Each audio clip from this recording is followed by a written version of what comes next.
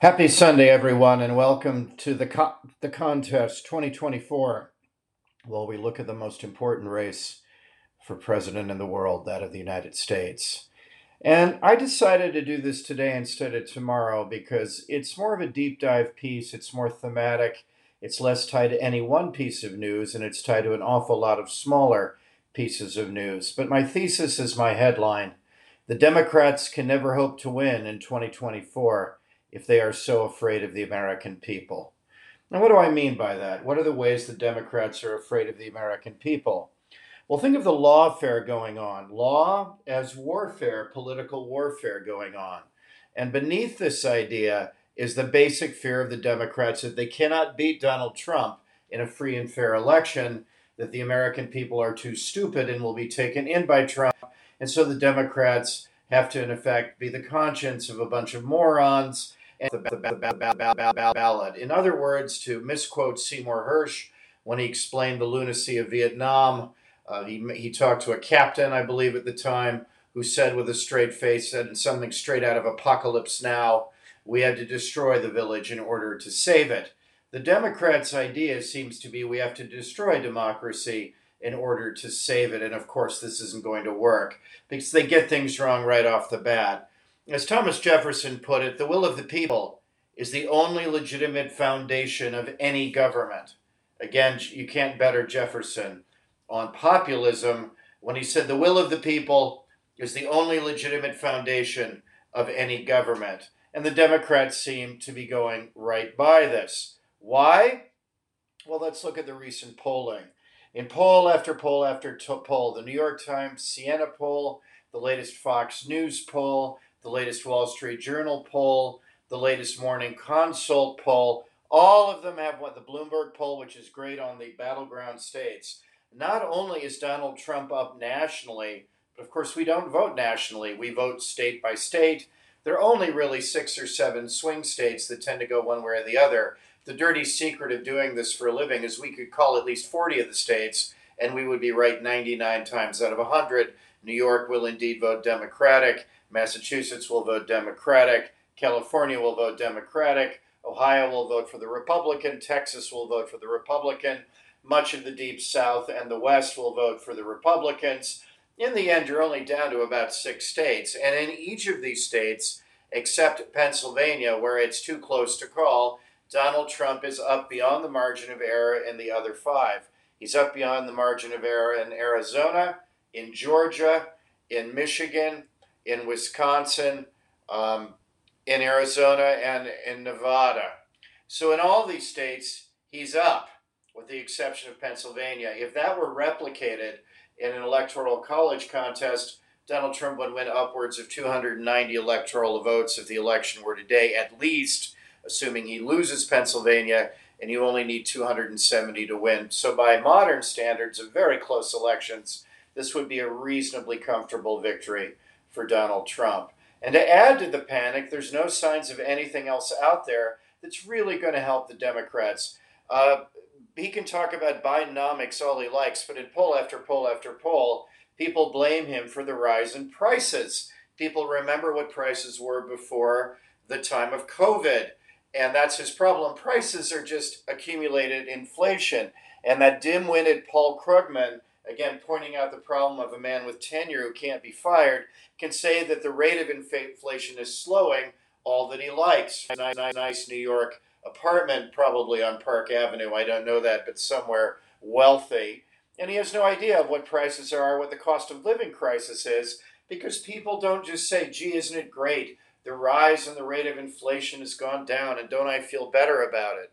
No. Instead, they say, my God, I can't go buy a Happy Meal for under 20 bucks, and they remember the price of things before COVID. Accumulated inflation is Biden's problem because people remember that coming out of COVID, he doubled down, gave everything to the progressive base they could ever have wanted, spent money like a drunken sailor, and for the first time since the early 80s, when President Reagan and Paul Volcker bested the beast of inflation, the beast was loose. The fact that the rates have now gone down, we haven't had deflation, and so the rates are going up at a less high level significantly than they were before. That's true, but they're still going up. They're not going back down. And so people remember the sticker shock of life before Biden and COVID. And there's no way he can talk around this because he's guilty. He's obviously to blame for this. And the American people have baked this into the cake. They don't care how high the GDP rate is, and the economy's in reasonably good shape. They remember prices, and he will be blamed for that. That's baked into the cake. There's nothing he can do about it. He also will be blamed for not caring at all about the border. And indeed, the Democrats have been so gormless about the border that, frankly, you have to say, I'm open to the conspiracy theory here. The Democrats want undocumented illegal aliens to come over the border because they assume that most of them will end up being Democrats. And so why bother patrolling a border when you're just keeping people out who are going to vote for you in the long run anyway? And I do think that they've made little or no effort to stop things at the border. Republicans have been waving their arms. President Biden has undone a lot of the executive orders President Trump put in place to deal with this. And lo and behold, it is now in the most important issue out there in South Carolina, which is nowhere near a border. I mean, it's near a port, if anything. South Carolina, the most important issue coming out of the exit polls in the Republican primary was indeed immigration. And it's right up there with cost of living and prices. And Biden is absolutely guilty. The idea that he's now blaming Republicans for not passing some watered-down immigration bill is a joke. Everyone knows the Democrats have done nothing, that Biden rescinded Trump's executive orders tightening the border. He could reapply them any minute he wanted to, but if he were to do that, he would have to then admit he'd undone them in the first place. So Biden is caught between a rock and a hard place on immigration as well as on the economy. And then lastly, the other major issue is his age.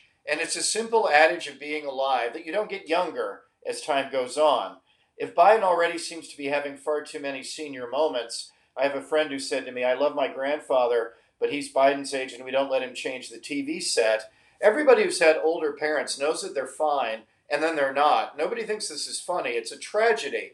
It's a tragedy that the people around Biden, so quick to cash in on the pay-to-play games of Hunter Biden, Jim Biden, and the rest of the whole unsavory family, don't know when it's time that Joe needs to be led to the door. And instead, everyone's telling him how wonderful he is. And the reason that Shakespeare came up with King Lear is it's a universal truth that every political figure thinks they're indispensable. None of them are, and most of them stay too long.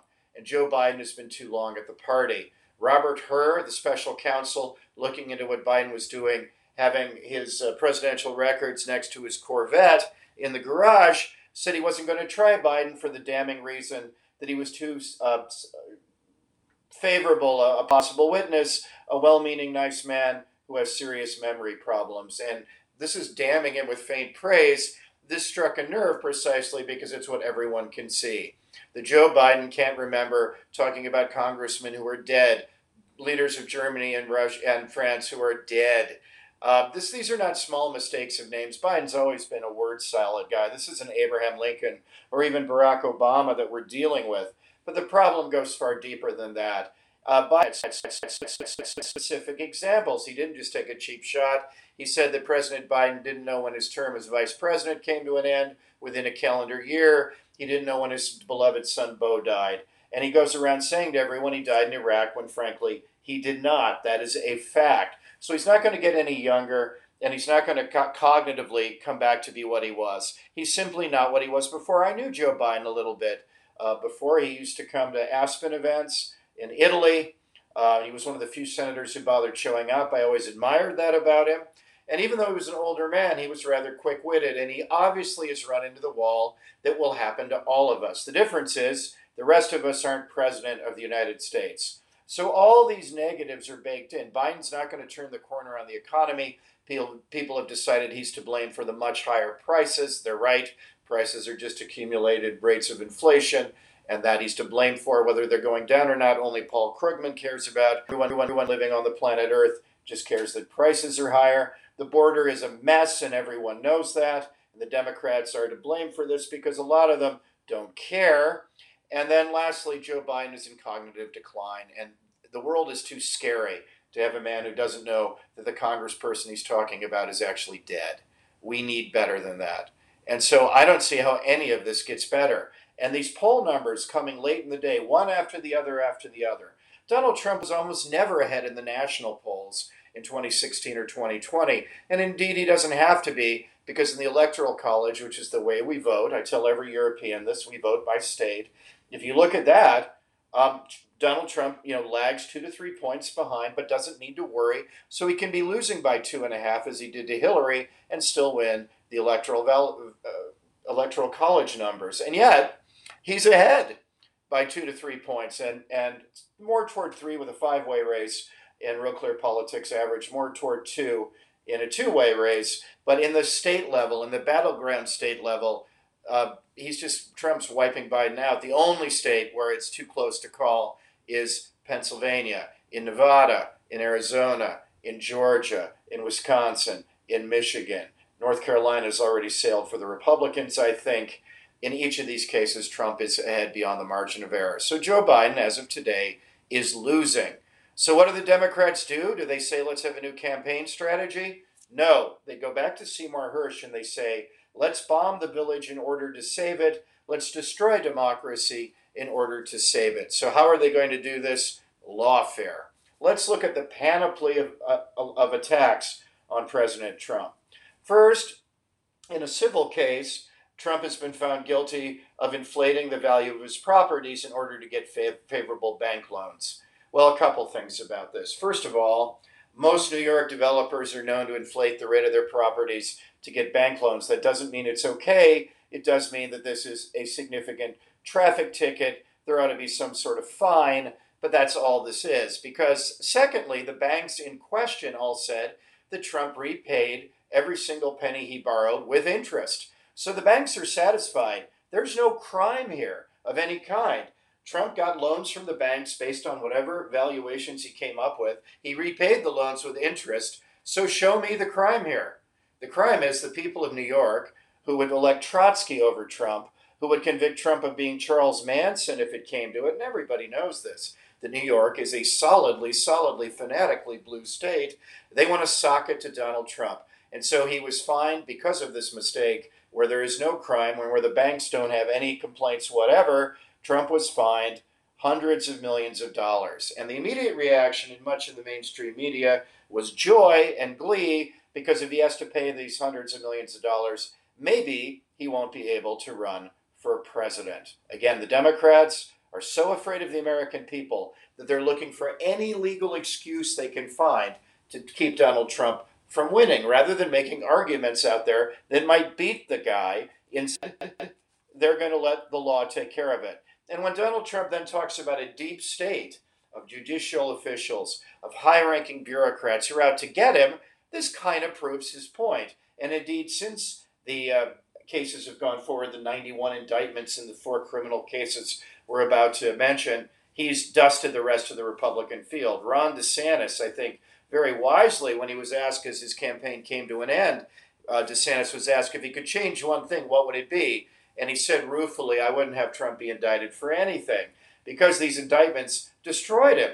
Trump looks like the martyr he keeps saying that he is, because they are indeed out to get him, using unfair methods like lawfare to stop him running for the presidency, rather than beating him at the ballot box, which is how our Jeffersonian system is supposed to work. And then let's look at the 4 cases in some detail. Okay, the Mar-a-Lago case, which is withholding presidential documents. Again, this is a traffic ticket. Joe Biden was just found guilty of this by the special counsel, who's going to bother taking it to court because he doesn't think he's going to win, because Joe Biden is too sympathetic a defendant. He doesn't say he's innocent. In fact, he says he's guilty. Barack Obama, the Senate Obama, also ran into a minor difficulty about his presidential papers and had to pay a fine. And I think it's creepy that presidents, keep their own papers when they're owned by the country, that they try to rewrite history. One assumes by doing this, they shouldn't do that. This is a misdemeanor, though. This is not a felony. This shouldn't stop anybody being president.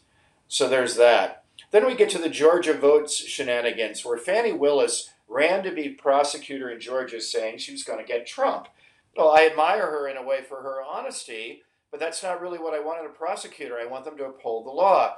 She's come up with a racketeering charge using the RICO laws that came into vogue for dealing with the mafia, and Fani Willis is saying that all the people who were contesting the Georgia result were involved in a criminal conspiracy to overturn the election. Well, that's I watch a lot of Law and Order, and Jack McCoy has to prove conspiracy, that all the parts of the conspiracy were doing this. How do you prove intent?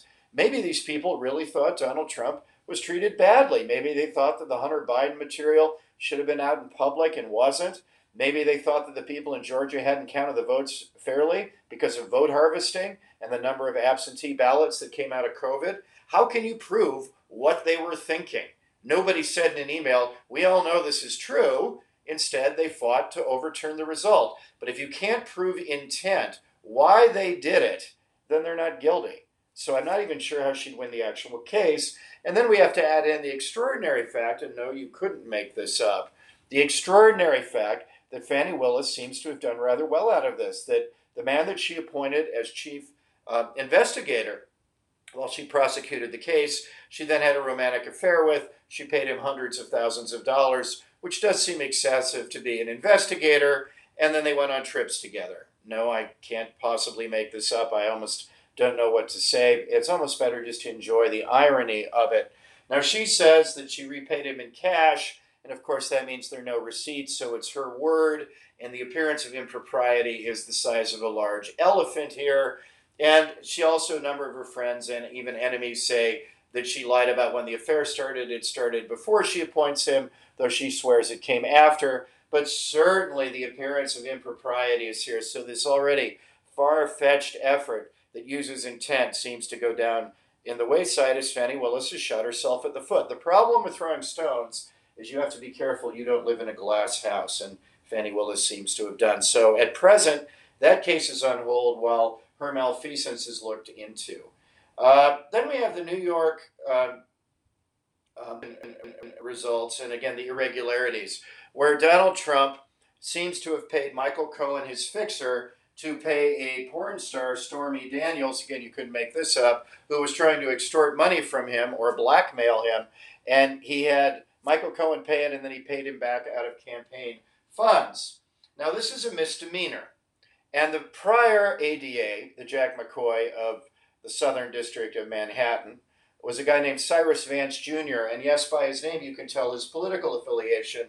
Cyrus Vance Sr., his father, was a Secretary of State for Jimmy Carter. I vaguely remember, rather hapless one at the time of the Iran hostage crisis. But Cyrus Vance Jr. bought this, that if you can't just magically roll 37 or so misdemeanors and voila, like a magic trick, you get the bunny rabbit and they become a felony. You can't have that happen. Thank you. You can't have that happen because that's not a fair way to proceed. And the only reason they're doing it, they've never tried this form of thinking with any other candidate ever except Donald Trump. So again, I think special pleading is called for here. This is entirely new territory, and they're just out to get him. And so when Trump says this, that 35 misdemeanors, voila, back goes the magic, and look, a felony. The problem is it's New York, which may actually help Trump because, again, they'd convict him of being Satan, not following things on the facts. He certainly can say there's bias out there, and if there's bias out there, then he can call for another trial. So this one has a long way to go as well. And remember, the goal of lawfare is to finish Trump off ahead of the election. They have to get him off the ballot and into chains ahead of the election, and none of this seems to be doing the trick. The most serious case, which Jack Smith, the special counsel, is ruling on, is what happened on January 6th, which was a terrible day for United States democracy, and the darkest day of Trump's presidency. Of that, there is absolutely no doubt. But Jack Smith also is political. He's racing to get this trial done as fast as he can because he wants Trump to be convicted of a serious offense relating to January 6th and overturning the election result. He wants this in the books ahead of the election. Donald Trump, of course, does not. The difference is that a defendant is allowed to pursue any line of thinking they want. Any single line of thinking in their defense is perfectly fine as long as it's rational. And Donald Trump wants to slow things down so all this happens after the election. He's entirely entitled to do that as a defendant. However, it says the prosecutor, particularly a special prosecutor, isn't allowed to let politics interfere with his pursuit of the truth. And Jack Smith belies that standard when he's trying to race to get this done, the question is always in political risk is why? Why would he be racing to do this? The only reason he would be racing to do this is to convict Trump of a serious felony ahead of the election, to get his name off, or so skew the election that the Democrats don't have to worry about things like coming up with an agenda that's actually in line with what the American people want, or picking a candidate that they want, as opposed to Joe Biden. And so Donald Trump says that he was immune from prosecution for all official acts engaged in when president. Now, I don't think that's going to fly. I think if you look at the Supreme Court versus Nixon, which is a ruling when they've talked about presidential immunity, I think that shows immunity has limits. As the court mentioned when they were discussing the case before and what might be done, they were quizzical, saying, so if the president ordered somebody killed, he could say that he's immune from prosecution unless impeached by the Congress. I don't think that this flies at all. I think there are limits to immunity, but the Supreme Court is entirely right to define what those limits are, because they are not clear. And the point of the court and judicial review since the days of Justice Marshall is to delineate these outcomes. We know that there is such thing as immunity, and in fact, when a man is president, the DOJ rules are traditionally, it's not in law, but traditionally, are not to go after a president while he's in office for any kind of serious crime. That, of course, could also be taken to court. But that's the tradition at the moment, because the DOJ, the Department of Justice, is allowing that there are real limits to immunity, but that immunity is real. There is such a thing as presidential immunity. In Supreme Court, U.S. versus Nixon, they said that no, this doesn't apply to things like the tapes, which are government property and not the property of the president. So Donald Trump's saying he's immune from what Jack Smith is alleging happened on January 6th. Might very well not work. I personally don't think that it is constitutional. But Donald Trump has every right to bring it up, and the court has every right to slow down the process, take some time, and rule on the side as to this immunity claim, because we do need to know going ahead after Donald Trump what the limits and parameters of immunity are. The court isn't making this up. This isn't frivolous, but it's made the Democrats go crazy. Why? They don't care about the court case. They don't care about the Constitution. They don't care about the law. They want to get Trump. There he's right. Trump derangement syndrome. In the office, we call this TDS. It's become a real thing. They can't. It's a certifiable form of mental illness where, as we used to joke, you don't want to get in a fight with a pig in the mud because you both get dirty, but the pig likes it. And what's happening here is that Donald Trump drags the Democrats down, and so they do these unseemly things, and then he says, they're out to get me. And they fall for this trick every single time. He's the roadrunner, and the Democrats seem to be the hapless Wile E. Coyote with the useless Acme products. They fall for this every single time. And so now they're going absolutely crazy because on all these four cases, nothing much is happening. In terms of Mar-a-Lago, it's a traffic ticket. In terms of Georgia, they were sabotaged by their own prosecutor. In terms of New York, any number of misdemeanors does not magically become a felony. Cyrus Vance Jr. was right. And in terms of January 6th, this will now slow down for the court to look at the side ruling on immunity. Following the side ruling on immunity, they'll get back to the case, there'll be discovery, and this could well push the case out beyond the election, which of course is the point in the first place. They don't care about the law. It's the lawfare they care about, the warfare, the keeping Trump off the ballot.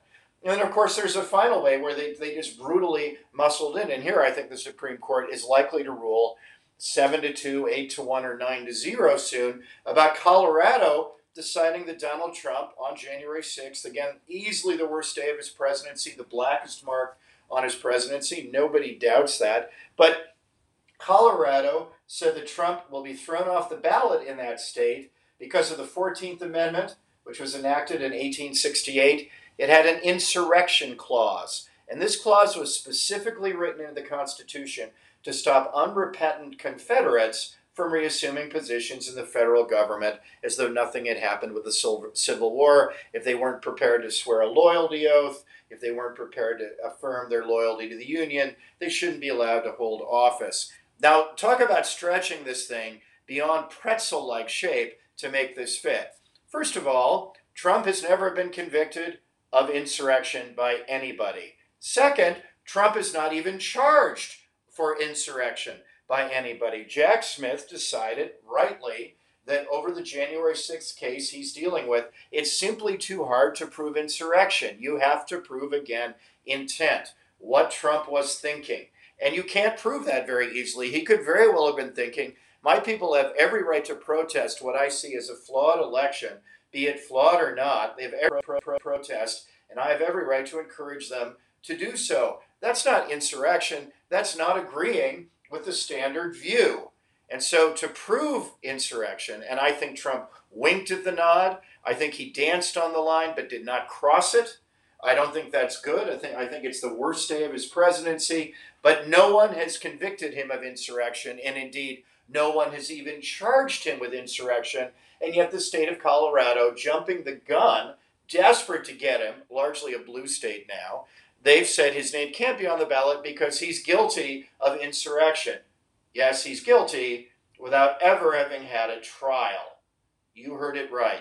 George Orwell would make a great deal of this. So when Donald Trump says, they're out to get me, he's not being paranoid. This is my favorite of all the cases, the Colorado case where they say your name can't be on the ballot because of the 14th Amendment, the insurrection clause from the Southern Confederacy, an incredible stretch there. We're convicting you of insurrection without a trial. You've never even been charged with insurrection, let alone convicted, but we want you off the ballot because you just might win.